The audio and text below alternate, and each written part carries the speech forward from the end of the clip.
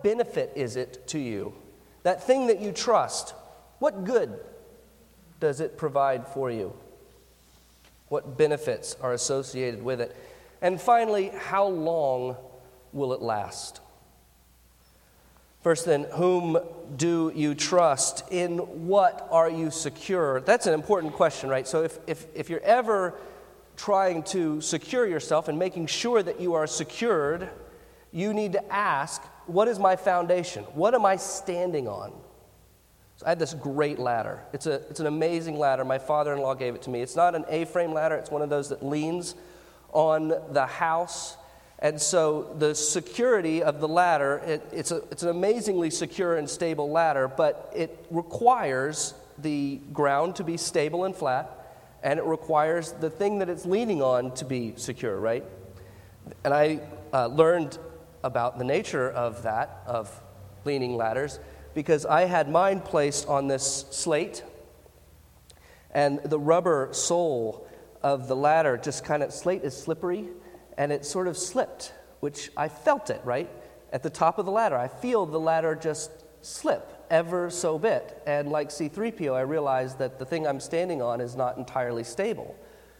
And I'm scared. My soul quaked a bit because I realized that I thought I was secure because I've got this strong ladder. But I'm not. We have to ask the question, what secures my soul? What offers me a strong foundation? Where can I stand? There are so many things that we base our security on, and yet we feel insecure. And here's why.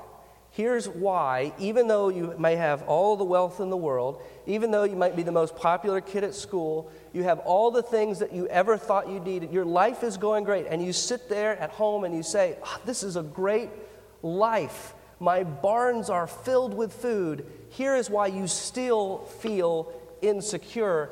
It's because insecurity is actually a form of confidence. Okay, bear with me now. Insecurity is actually a form of confidence. We are putting our confidence in something that is, as it turns out, insecure. Goes by a number of different names in the Bible. We meet it in a number of different ways. Paul warns us about confidence in the flesh. Having confidence in the deeds that we can do as a way of securing ourselves. Or in Galatians, if you've been with us in the Sunday school, we've been talking about the elementary principles of this world. That is to say, anything that this world, whether good or bad, has to offer us is, by definition, a shakeable thing, an insecure place. Our insecurity actually is logical. It flows out of the fact of this perhaps tacit recognition that there is no secure place in this world on which to stand. We spend our lives trying to embolden ourselves, to give ourselves confidence. We started at an early age. I have young kids, and as a parent of young kids, one of the great benefits is that I get to half watch all sorts of cartoons. I hear them in the background. And if it's not edutainment, it's usually some form of, you need to be self-confident. That's the moral. Trust in yourself. You need security. We believe insecurity is a sin. We believe it's profoundly wrong, and that those who feel insecure are not going to do the things that they need to do, are not going to be the person that they need to be. And so at a very young age, we teach ourselves to be self-confident, self-reliant. We love our kids so that they feel secure, because we want that for them. Those are good things. The problem is, the hitch here, is that there is nothing that we can give our children or ourselves that should provide for them in this world a sense of security. because this whole cosmos is shakeable. Hebrews 12 tells us that this kingdom in which we live, this present state of affairs, this world, this eon in which we live our lives, it is a shakeable eon, and what we should be doing is looking to that which is unshakable for our security. And this is what the psalmist calls us to do. Notice that the psalmist is secure. He feels that security, and that security is grounded, it is anchored, not in something that's shakeable, that's slippery, but it is anchored in God himself. Preserve me, O God, for in you I take refuge. That is the object of the psalmist's security. It is God himself that secures the psalmist. And in that God, he has great power, great hope. Why? Because God is not shakeable. Because God is all powerful. Because God is the one who shakes the nations, who sifts the sands. He is an unshakable, an unwavering God. He has promised good to his people, and he does what he promises. He performs that which he intends. Notice, therefore, that what the psalmist is able to do is not only trust in this God, but trust everything to this God. I say to the Lord, you are my Lord. I have no good apart from you. Where is your security? In whom do you trust? Most of us, we're like that dad who realizes that the ground isn't entirely flat, but wants to put the ladder up anyway, right? And so we're like that dad who manufactures some contraption, right, to make the ladder more secure. So we've got one leg on the ground and the other leg is on like a box. Or we've got the ladder that's leaning against another ladder, right? We think what we try to do is we heap up all of these insecure things and call ourselves secure. The psalmist gives up on security in this world. He says, I have no good apart from you. No good. Everything that provides security for the psalmist is from God. There is nothing in which the psalmist feels secure that doesn't come from God. He has got all his eggs in one basket. Religion, Christianity, our faith is not one leg of the stool, and wealth the other, and friends the third. It is a one-legged stool and yet is secure because you are tethered, you are anchored in God himself, and he cannot deny himself.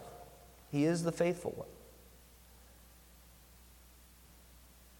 He is wholeheartedly trusting God. There is no portion of his soul that doesn't look for security in God. Every part of his soul finds its security in God himself. And so when the psalmist asks that question, in whom do I trust? Where is my security founded? The answer is God, and so his confidence is assured. If we want that kind of assurance, it has to be in God. But many of us trust in so many other things. Many of us heap up other ways of gaining security in this life. What do those other things benefit us? That's our second question. Okay, we've asked where can we be secure? Now we need to ask, what do these other things in which we are secured give us?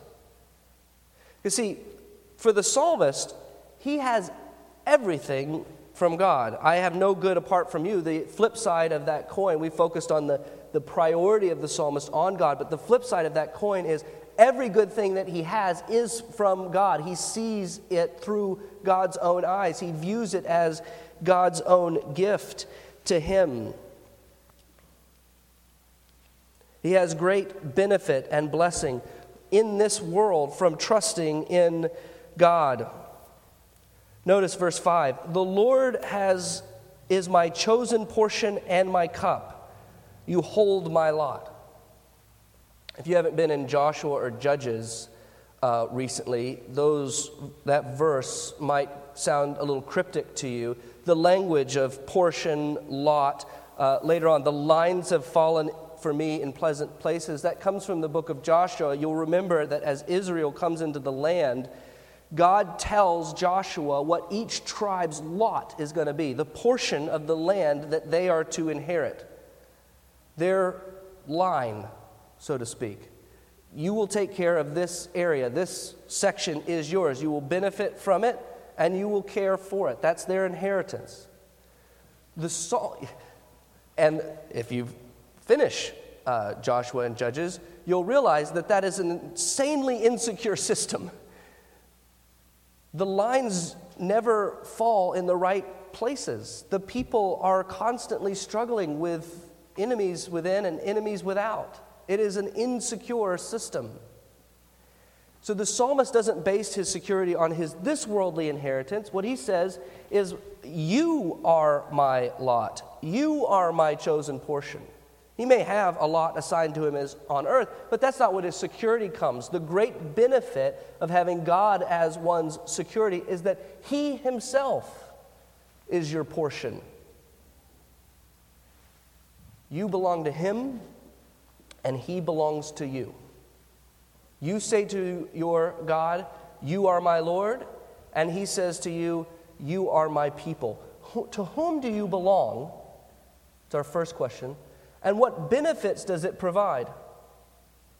Because if you belong to God, you have access to all of these benefits, this beautiful inheritance. Earlier on in verse 3, as for the saints in the land, those others who trust in God, they are the excellent ones in whom is all my delight. You get the benefit of a community, more than a club, a people, a group that is yours, that cares for you and that you care for. You make vows to them, they make vows to you. You protect one another, and your joy is in one another, and you guide each other to the glorious inheritance that is for you. Gladness in this present world. Verse 9, therefore my heart is glad and my whole being rejoices. We receive, even in those dark times, even when things feel very shakeable, a gladness, a joy that takes place because we know that we're not home yet, that this is not the fullness of what God has planned for us, that there is an inheritance to come.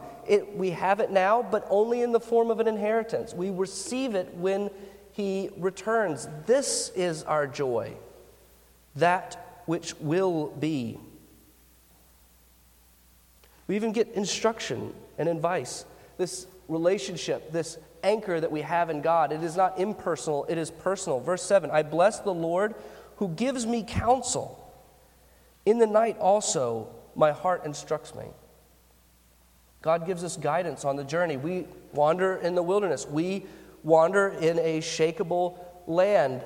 Our security is something future, something hoped for, an inheritance that will be received when Christ returns. But in the meantime, God gives us himself, his own counsel, to guide us forward, that even as we walk, our steps are kept by our great God. These are the benefits of trusting in the Lord. Trusting in the world is not so. There are many good benefits. We're not saying only good things only good things are heavenly things. The things that we love in this world are often good things. You may have a wonderful parent whom you love dearly and who you know loves you, and you feel security because of it. You may know that your spouse loves you. You may be doing great at work and flourishing through the skills that you exercise. All of those things are good things that ultimately come from God. They're good benefits. The problem is they don't give us security. The problem is that, like everything else in this present world, they are shakeable. They only offer relative security. If you trust on them, if your hope is in them, if that is what grounds you and founds you, if that is what gives you a safe place to stand, then you have only a false sense of security, because those things are shakeable. Those things deteriorate. They're part of a kingdom that is passing away. They may be good things. They may be things that you love and should love and give thanks to the Lord for, but they cannot give you security. And if they do, you will always be insecure because your soul is telling you, this is why. Trust in the Lord. They give you many good things, but they cannot give you that which you're looking for. They cannot give you the security of foundation that you need to stand and to be bold. They can help. They can encourage. They can warn. They can guide. But they can't give you an unfaltering place to stand. They cannot save your soul because it will not last. We know that. We believe that. Nothing in this world lasts. It's a tautology. We just say that flippantly, but believe it. If nothing lasts, then your security has to be elsewhere. And that's our third question. How long will it last? In whom do we trust? If it's not God, there is no secure place. What are the benefits? There are such ample benefits that we receive from trusting in God in this life and the life to come. And it's at that point that we need to turn and ask that final question, how long will it last? This is the problem with anything that we ground our security in this world, is that it doesn't last long. It may give us great benefit for the time that is allotted, but it cannot save our souls. It cannot secure that which is eternal. Notice that the psalmist's faith in God is so firm, so strong, so confident that he's able to say, therefore my heart is glad, my whole being rejoices, my flesh also dwells secure. Why? Why is he secure even in something so fragile as his flesh? For you will not abandon my soul to Sheol or let your Holy One see corruption. You make known to me the path of life. In your presence there is fullness of joy. At your right hand are pleasures forevermore. The psalmist is secure because of the power of the resurrection. It's a power we often doubt. We don't hinge our security. We don't anchor our security in the bodily resurrection from the dead. And here's what happens when we don't. Paul talks about it in 1 Corinthians 15. Now, if Christ is proclaimed as raised from the dead, how can some of you say that there is no resurrection of the dead? But if there is no resurrection of the dead, then not even Christ has been raised. And if Christ has not been raised, then our preaching is in vain and your faith is in vain. You see how Paul thinks about it? All these good things which we enjoy that God has given, and yet they are vain if not for the resurrection, because they don't last. They are vanity without the resurrection. They are shadows of that which is to come. Your faith needs to be grounded in that imperishable seed which cannot but flourish for all eternity, in the kingdom of God which cannot be shaken. And the power of that kingdom is precisely resurrection from the dead. At your right hand are pleasures forevermore. That's what the psalmist believes. The psalmist believes that he will dwell forever with God, that Sheol, that hell will not win the victory, but that he will be raised, body and soul, right? My flesh dwells secure, not just his soul, his body as well, glorified in the presence of God so that he will enjoy all of his benefits forevermore. How would your life change if you actually believed that? If you were secured not by perishable things but imperishable, not by earthly things but heavenly ones, how would you live differently? What fears would dissipate? What anxieties would be calmed? What actions would you be enabled to take, even though they fail? because the fear of failing in this life no longer impacts you in the same way.